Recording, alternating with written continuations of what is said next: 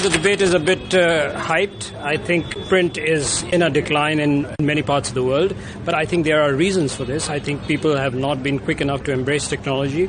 I think print hasn't been able to take on some of the challenges in some parts of the world, but there are models which are success stories. Look at New York Times, look at Washington Post.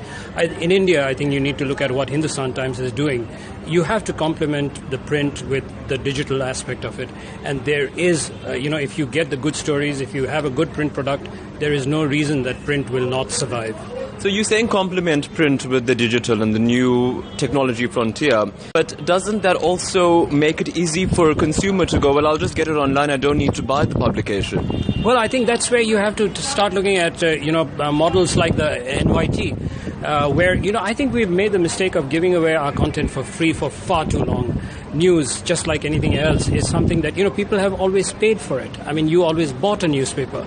I don't think it's a good thing for journalists to devalue their own product by giving it away for free. So we have to, I think, look at models like NYT or Washington Post, where readers get to read a few selected or a certain number of stories for free, and then the paywall kicks in. I think, by and large, that's what's going to happen across the world. I think anyone who really values his journalism is not going to give it away for free.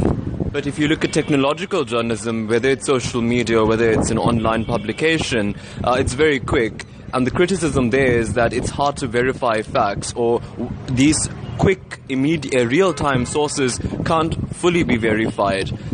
Do you think that this is a factor that really needs to be considered when looking at the checks and balances that a newspaper is always famed for? I think that's a reason why journalists are going to survive no matter what. I mean, social media is great. I use it every day. But again, as you said, we have to always check and verify. Everything that comes on social media is not really news. It may be fake news. So that's where I think a trained journalist, a person who knows how to differentiate between fake news and real news, is always going to be the gatekeeper.